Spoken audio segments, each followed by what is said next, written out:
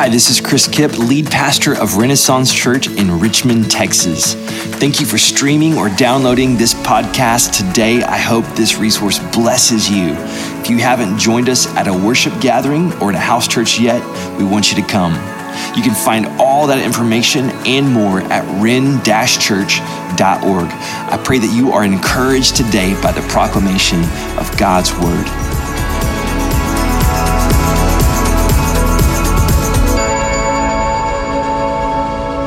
It is an honor to be back together this morning. We are in a series called Time for a Change. And as we look at the new year, we know this is a time where we kind of look at our lives and think about the things that we probably could change or should change. Maybe you've set some goals this year. And the very first week, we talked about vision. And I used the the word picture of the BB gun. Like you got a new BB gun for Christmas, and it's got 365 BBs in it, and you got to aim it at something. And so we talked about seeing it, like seeing the change that you need to make before you can even make the change. Like we have to be able to see it. The second thing we talked about last week was mindsets, and we used that phrase, renew it.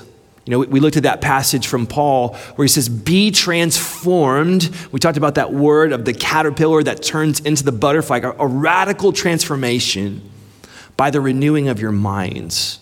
That we have these deep ruts of thinking that we get into, and it's really hard for us to get that vehicle out of the ruts. But God wants to renew our minds. That's what we talked about last week. And this week, I want us to talk about habits. And we've learned a lot about habits in the scientific world in the last 20, 30 years. It's just been amazing what scientists have learned about our minds. And the scientific community knows a man by the initials EP. His name is Eugene Pauly. And in 1992, Eugene Pauly was at his home in Playa del Rey. He was getting ready for dinner, and his wife told him that their son Michael would be coming over. He looks at her confused and says, Michael who? She's like, your child that you helped raise? Who's this? He said. The next day, Eugene Pauly woke up and he was very ill. He started throwing up. He had stomach cramps and he was so dehydrated within 24 hours that his wife rushes him to the ER. And he gets to the ER and he's like confused. He becomes violent. They have to sedate him. They start running tests on him and they find that he has viral encephalitis.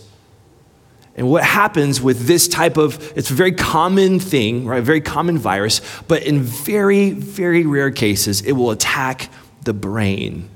And what they found is that a virus had attacked this central part of his brain where a lot of our basic functions are stored. He falls into a coma. 10 days later, he wakes up out of the coma. The doctors are warning his wife, Beverly, he may never be the same. But Eugene Pauly starts to get better. It starts out rough at first. He's gasping for air at first, like as if he had forgotten to breathe.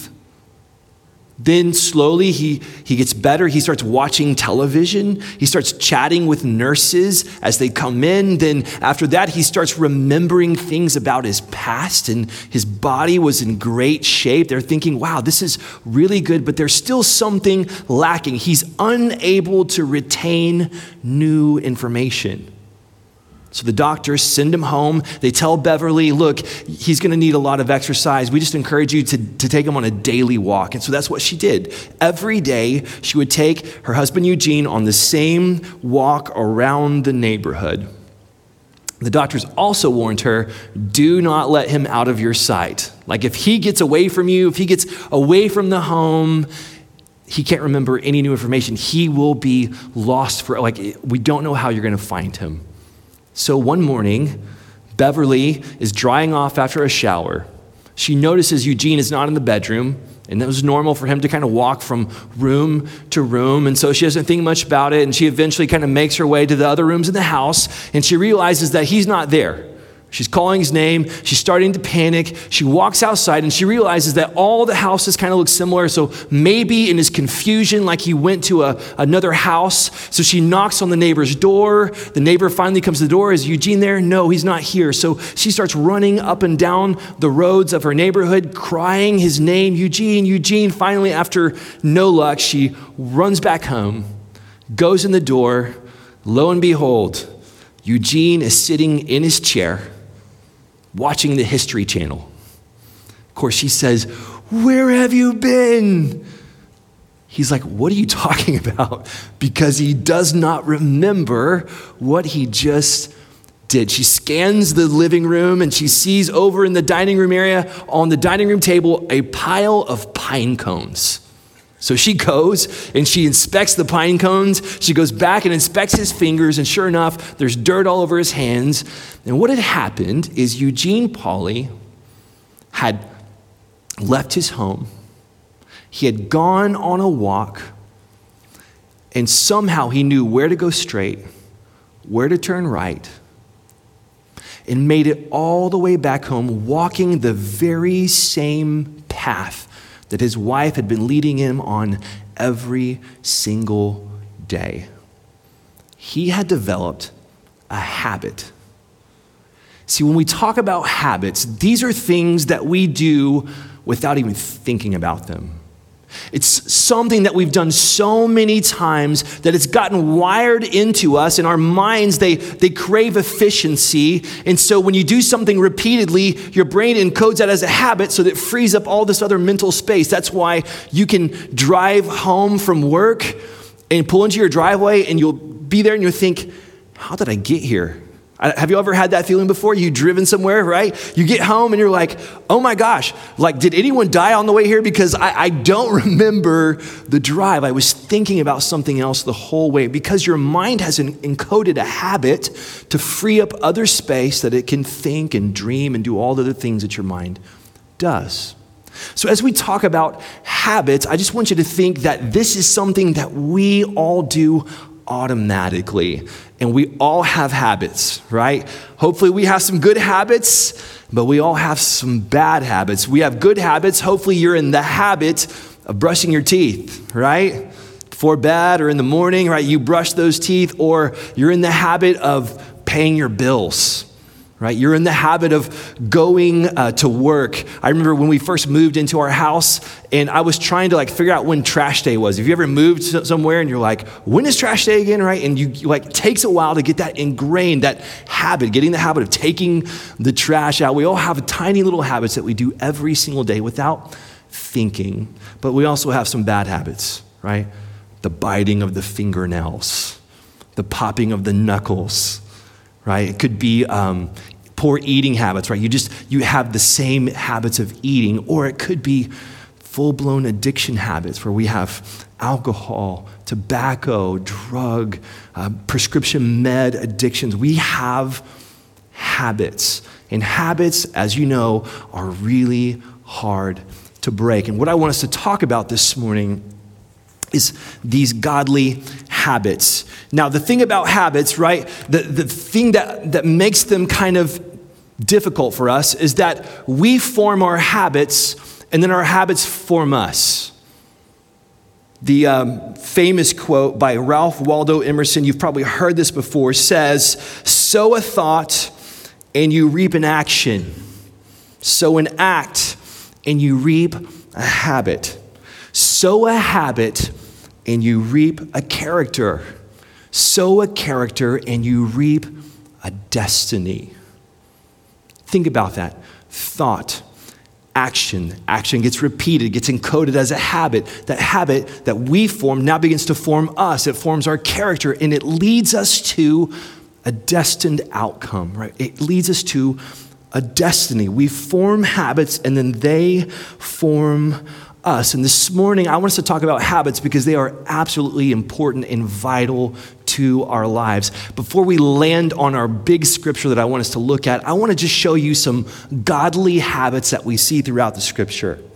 The first one that we see is a scripture habit. In Psalms 1 through 3, If you've ever read this before, beautiful passage. It says, how happy is the one who does not walk in the advice of the wicked, or stand in the pathway with sinners, or sit in the company of mockers. Instead, his delight is in the Lord's instruction. And get this, he meditates on it day and night repeatedly. He's in this habit of meditating on God's word. And it says this is a beautiful promise. He is like a tree planted beside flowing streams that bears its fruit in season, and whose leaf does not wither. Whatever he does prospers. Do you see the link between the habit and the destiny? Flourishing, right? A fruitful life that prospers. Beautiful promise. It's a scripture habit. The other habit that we see is Jesus had a prayer habit. In Luke 15:16, it says, he often withdrew to deserted places and prayed. That was his normal. Luke 22:39, it says, he went out and he made his way as usual to the Mount of Olives to pray. And the disciples followed him. Now that word as usual, when we look at it in the Greek language, right, the original language, it's the word ethos, the word that we use when we talk about the culture of a place. It's what's normal, it's what's common, it's the habit, it's what the culture of the people is, the ethos, and it was the ethos of Jesus. It was usual for him to pray. And think about the outcome of Jesus' life. Right? He has a prayer habit. Third, Paul, the Apostle Paul, has a gospel sharing habit. I know this because in Acts 14:1, we see the same word ethos, and it says, in Iconium, they, meaning Paul and his companions, entered the Jewish synagogue as usual, ethos, and spoke in such a way that a great number of both Jews and Greeks believed. Paul, the most prolific church planter, apostolic person the world has ever seen, right? This guy had a habit of going into a public place and sharing the gospel and the outcome of his life, the destiny. Amazing. Lastly, parents, this is like a knife in the heart. Parenting good habits into the next generation. Proverbs 22:6, start a youth out on his way. Even when he grows old, he will not depart from it. Now, picture Beverly Polly leading Eugene around the neighborhood day after day after day. And then one day, Eugene leaves the house without her. Freak out. Parents, one day our kids are going to leave the house without us. And whatever we've been leading them to do, they will do. So we have these beautiful habits in the scripture, right? Of scripture and prayer and gospel sharing and parenting habits. But the text that I want us to really land on is Hebrews 10:19-25. If you have a copy of the scriptures, you can go there. I'm going to have it on the screens for you as well. Here's the reason why I want us to land on this when we talk about habits. Because this is the only place in our English translation where the word ethos is translated as habits. So if you were to, go into your search engine and type habit in the Bible, this is the verse that you're going to find. It's in Hebrews 10:19-25. And let's read this together. This is one of my favorite verses in Scripture. He says, therefore, brothers and sisters, since we have boldness to enter the sanctuary through the blood of Jesus, he has inaugurated for us a new and living way through the curtain, that is through his flesh. And since we have a great high priest over the house of God, let us draw near with a true heart, in full assurance of faith, with our hearts sprinkled clean from an evil conscience and our bodies washed in pure water. Verse 23, let us hold on to the confession of our hope without wavering, since he who promised is faithful. And get this, verse 24, and let us watch out for one another to provoke love and good works, not neglecting to gather together as some are in the habit of doing, but encouraging each other, and all the more as you see the day approaching. Here's why I love this passage. What's been happening in the book of Hebrews, which, by the way, we don't know who the author was. It's not in the intro of the book, and that didn't make it down to us through history. And so we can guess maybe it was Apollos, maybe it was Luke or one of the other guys. But this was a person who wrote a book, a letter that was received by the church as the inspired word of God. And he's telling them the difference between this Old Testament system and this new covenant. And you know about, Israel and the old covenant, they have the temple. And in that temple, there were a series of courts progressively from the outer courts where anybody could come all the way to this Holy of Holies, which was a place where only the high priest could go in, and he could only go in once a year. And they had to tie a rope around his leg, and he had bells sewn into the bottom of his garment, and he would go in there and he would offer his sacrifice. And if there was sin in his life, he would fall over dead because of the holy presence of God. And when Jesus was crucified, there's this massive curtain that would separate that Holy of Holies to the holy place. There was a holy place, and then there was a most holy place. And that curtain between the holy place, the most holy place where God's presence resided, was torn from top to bottom, signifying this, that no longer was it necessary for rams and lambs and sheep to be offered as sacrifice, but one sacrifice had been offered for all time, and it was offered by the great high priest, Jesus Christ, so that you and I could go right in to the presence, the most holy place of God. That's amazing. That's amazing. Now, if you've ever experienced the presence of God, it's amazing. When I was a young man, I was really more interested in girls and cars and country music than I was in Jesus or God or anything like that. But I was at a camp in Colorado, and they had rock climbing, and I thought rock climbing sounds awesome. And maybe there will be cute girls on the trip. So I thought this is going to be a win-win, right? I go to this camp, and it's in West Cliff, Colorado. It's a primitive camp. It's not like the new camps with like the water slides and the cool stuff. It was like a shack that we stayed in. It had holes between the boards, so the air of the Colorado wind would come in at night, and we'd just like freeze in our beds. It was called the Eagle's Nest because I think birds of prey actually perched up in the top of this cabin. Like, it was just so primitive. But every night, we'd sit in a circle on the ground, and a man named Dean would preach to us. And one night, he preached just the gospel of Jesus. And I experienced it for the first time, the presence of God.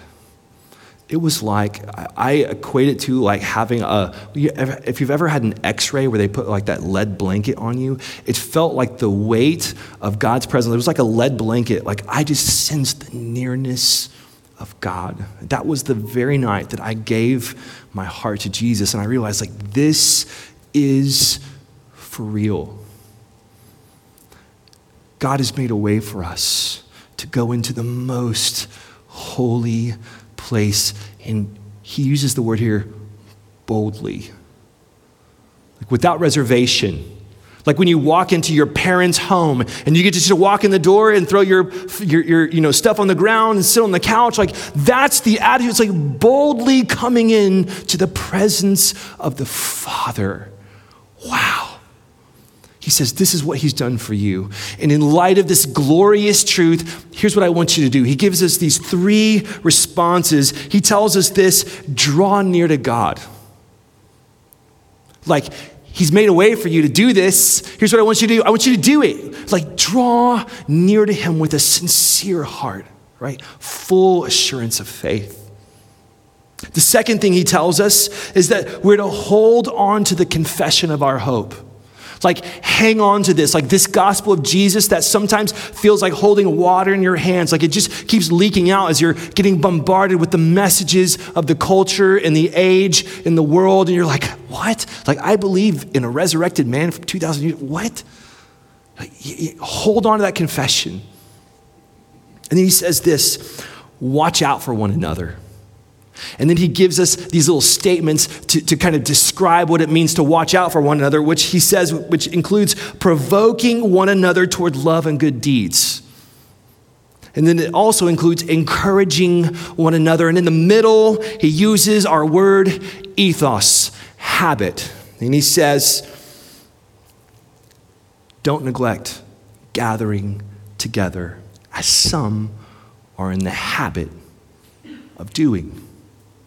Now, that's a don't statement. If we were just kind of take the equivalent do statement, he would say this, gather together, right? Make it a habit to gather together.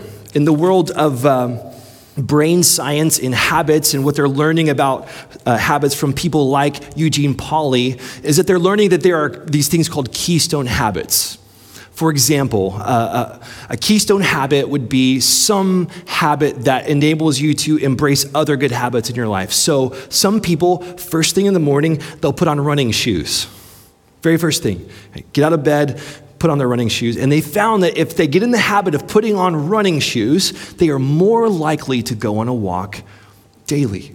They're more likely to exercise just by developing a keystone habit of lacing on running shoes. Another example, they found that people who drink water, so they've gotten to the habit of drinking more water every day, right? They start making better food choices. Like it unlocks all these other habits. Well, I think what this author is telling us is that there's a keystone habit in gathering together with God's people. Not neglecting to gather together is a vital keystone habit that unlocks other godly habits. Now, I know what you're thinking, because I might be thinking this if I were you. Preacher boy is preaching a sermon on going to church. And sure, that's what he's supposed to say, right? Because he leads a church, and it's good for him when people come and when they come on a regular basis. Like, that really works great for him, right? That's gonna make him feel so good about himself when people come every week. Well, here's the thing. The writer's saying that that's good for you. That's what he just said. In light of what Jesus did for you, right? In light of the presence of God that's open to you, here's what I want you to do. Do not neglect gathering together. He says that it's good for you. In the process of planting this church, we were thinking about the mission and the vision and the values and how to say it. And there were two values that kind of came to the top for me, the top two values. The first one was this, relentless devotion. And what that means is simply that I want it to be the ethos, the culture, the norm, that we're people who love to go in. Like, we love to go into the presence of God. We are people who are devoted, not just on Sundays when we gather, not just on Wednesdays in a house church, but like people who just daily are seeking God, who are pursuing Him, right? Reading scripture, praying, worshiping, people who love to go in relentless devotion. The second term is this term, contagious community. Now, contagion sounds very negative, but here's what I mean. Something that is contagious is something that catches, right? One person gets it, and they somehow interact with another person, and it catches on the next person after them. So this idea of community that's so good that it catches, like it's a contagious community. And I believe that's what he's telling us here, that these ideas of devotion and community are all wrapped up in this vital keystone habit. So here's what I want to contend for. Why gathering together is a vital habit for you. Number one, it draws us near to God. When you are in a habit of meeting with the people of God, the church, the family of God, there's stuff that gets said. Things that someone else might say to you, or something that I say, or the worship leader leads us in a song, or something that's shared in prayer at house church. And there's something about that sort of awakens that longing, that yearning for the secret place, right? That place where you meet with the Father, where you go in. And there's something about gathering together that will feed this other habit inside of you of drawing near to God. It's that nudge to seek him when we're apart. The second reason why gathering together is a vital habit is that it helps us hold on to the confession of our hope. Now, we all know people who probably used to be a part of a church and they had a vital relationship with Jesus, right? They had an amazing faith, and then something happened along the way and they stopped engaging with the church. And then, you go back and you talk with that person, you sit down with them and you start hearing them talk and you're like, this doesn't sound like the person I knew 5-10 years ago. Something's changed. What's going on? And what you find is that they've let go of the confession of their hope. Right? They're out there on their all alone, and they're in the same barrage of messages of our culture and age and belief systems that we all get hit with. And they lose hold of the confession of their hope. One of Satan's key strategies is isolation. He wants to get us all off on our own, where we're all alone in our own heads. We have all those old ruts that we talked about that we fall right back into. And then before we know it, we're not even meeting with God anymore. So it helps us hold on to the confession of our hope. Thirdly, it's where we watch out for one another. He says provoke. That's the word provoke. Now, we typically use that when someone says something inflammatory and we're like, what'd you say about my wife? Whatever, right? I'm provoked. But he says provoke one another toward love and good deeds. In house church, right? Sometimes someone shares something and it provokes me. Like they share something that reveals like maybe a tenderness in their heart towards people who don't follow Jesus. And I'm like, I need that. I need that attitude. Or they share an insight from Scripture and I'm like, this is a person who spent time with God. Like, I am provoked by just the insight that you're sharing. Like, I want that for myself. Right? There's ways that just in rubbing our lives against one another in conversation and ministry and prayer that just provokes love and good deeds inside of us. Maybe you've just been struggling to love your spouse well. And then you hang out with somebody that just like is so good at that and you're like, like I'm convicted, but I'm provoked. Like I see, like I need to love my spouse that way too, right? It's a provoking community, but it's also a place where encouragement flows. He says, encourage one another daily. I don't know if you've ever had someone encourage you, like genuinely encourage you, where they just name something about you that is good. Most everyone in your life is going to name something about you that's not good, right? When your boss says, hey, can we meet in my office? You're not waiting for encouragement, right? You're expecting something quite the opposite. You're waiting for someone to show you another fault, another problem. But when someone encourages you, it's so radical, it's so countercultural that someone would just say something kind and unsolicited to you. It's a beautiful thing.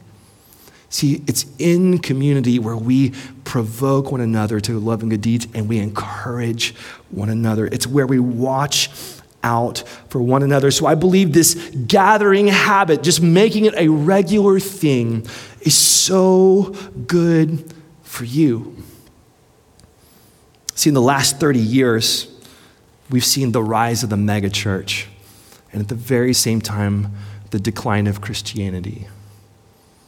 I was looking at stats this week of gathering, like people who gather together, and it's not good.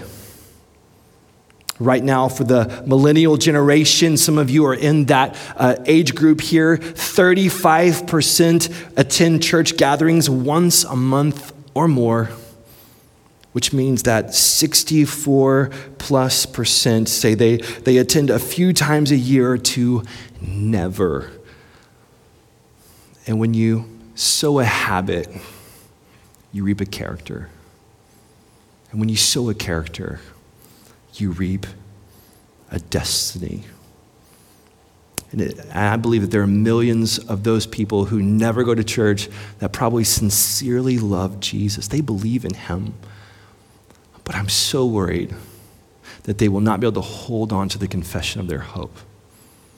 That they won't experience the fullness of what Jesus has provided for them in his church. So, what does it look like here? What does it look like at Renaissance to gather together on a regular basis? Well, we gather like this on Sundays, and the reason why we believe this is important is that we believe it's important for us to worship together. Like there's something about coming together like this and exalting the name of Jesus that just, it's like a shot in the arm, right? It's like good for the soul to worship. We also believe that we are to proclaim the gospel of Jesus on a regular basis in a public setting like this. We believe it's absolutely important that everywhere we see a move of God, the preaching of the gospel is always included. It's so important that we are proclaiming the gospel right here on a weekly basis. We also think it's important that we take the sacraments. Jesus gave us the sacrament of his body and his blood. He said, do this in remembrance of me. It's one of the only things he gave us. Baptize and do this in remembrance of me. So when we come together, we take the Lord's Supper together, and it's a sacrament. It's what we do to remember Jesus as a community collectively. It is so vital for us. The second part of our strategy here is that we have these things called house churches, and that's where we meet on Wednesday nights, and we've developed a community rhythm, an ethos, a habit of gathering together. And here's how that looks. On the first Wednesday of every month, we have a prayer and worship night. We call everybody together, all the house churches. We meet over at this Friends of North Richmond building the first Wednesday night of every month. We worship a little bit, and then we pray. We pray individually, we pray for one another, and we pray for our city and our community. The reason why we think that's important is that we don't think it's our strategy that's going to move the heart of God. We think it's the prayers of his people that will absolutely move the heart of God. And our heart desires to see him move for the 200,000 people that live in our 5-mile radius. The second and fourth Wednesdays of the month are a regular house church gathering. We eat, we talk, we catch up, we discuss whatever passage that we talked about on Sunday, and then we just pray, like, what are prayer requests? What's going on with you? We have a ministry time to one another at that house church. The third Wednesday of every month is just a meal night. It's an open night where we want to invite anyone and everyone to join us, right? It's a place to be welcome, to experience the community where we hope it gets contagious, right? People catch it. And so on that third Wednesday of every month, we just invite people in just to hang out. Let's talk, let's catch up. That's our normal. It's our community rhythm, and it's what it looks like for us to gather together. I want to close with this story. In the early 90s, the Tampa Bay Buccaneers were a doormat team. I mean, regularly other teams were wiping their feet all over them. They were terrible. And Tony Dungy was applying for head coaching jobs at that time. He had gone to 4 different franchises, applied for the head coaching job. And every time he would share his strategy of changing the habits of the players. And all 4 franchises said, no thanks, right? That doesn't sound exciting at all. Changing habits, boring. But he went to the Tampa Bay Buccaneers, and of course, it couldn't get any worse for them. So I guess his habit thing, they're like, sure, let's try it, right? It can't get any worse. And what he found is that all these players were making a lot of decisions on the fly. Right, so the ball snaps and they're seeing movements and they're making decisions on the fly and nothing's been pre-decided for them. And so they were making all these errors and mistakes and everyone was playing for themselves. So what he did is he just ground it into their brains in practice over and over again so that whenever they would see a key movement, they knew exactly what to do. It was already pre-decided how they were going to respond. And at first, it was awkward. Right? Game one was terrible. All the players were still trying to figure it out. I mean, it was just really, really bad. But as the season progressed, all of a sudden, they start winning games, and to the point where they became a winning team just by changing habits. And in that story, I think it's important for us to think about our habits, because if we wait until the moment of, we always fall right back into the old habit. We do it unthinkingly. So I want to encourage you, what about you? Is this your habit? Is it something that you do repeatedly without even thinking about it? Parents, is vital connection to the church something that your kids are seeing and they're like, this must be important? I want to encourage you, decide it now. Pre-decide that gathering together is a habit that you're going to bring into your life, and gather repeatedly and regularly. And I believe that this will unlock godly habits in your life. Let's pray this morning. Thanks for listening to this episode of the Renaissance Church Sermon Podcast. To contact us or find out more information, visit ren-church.org.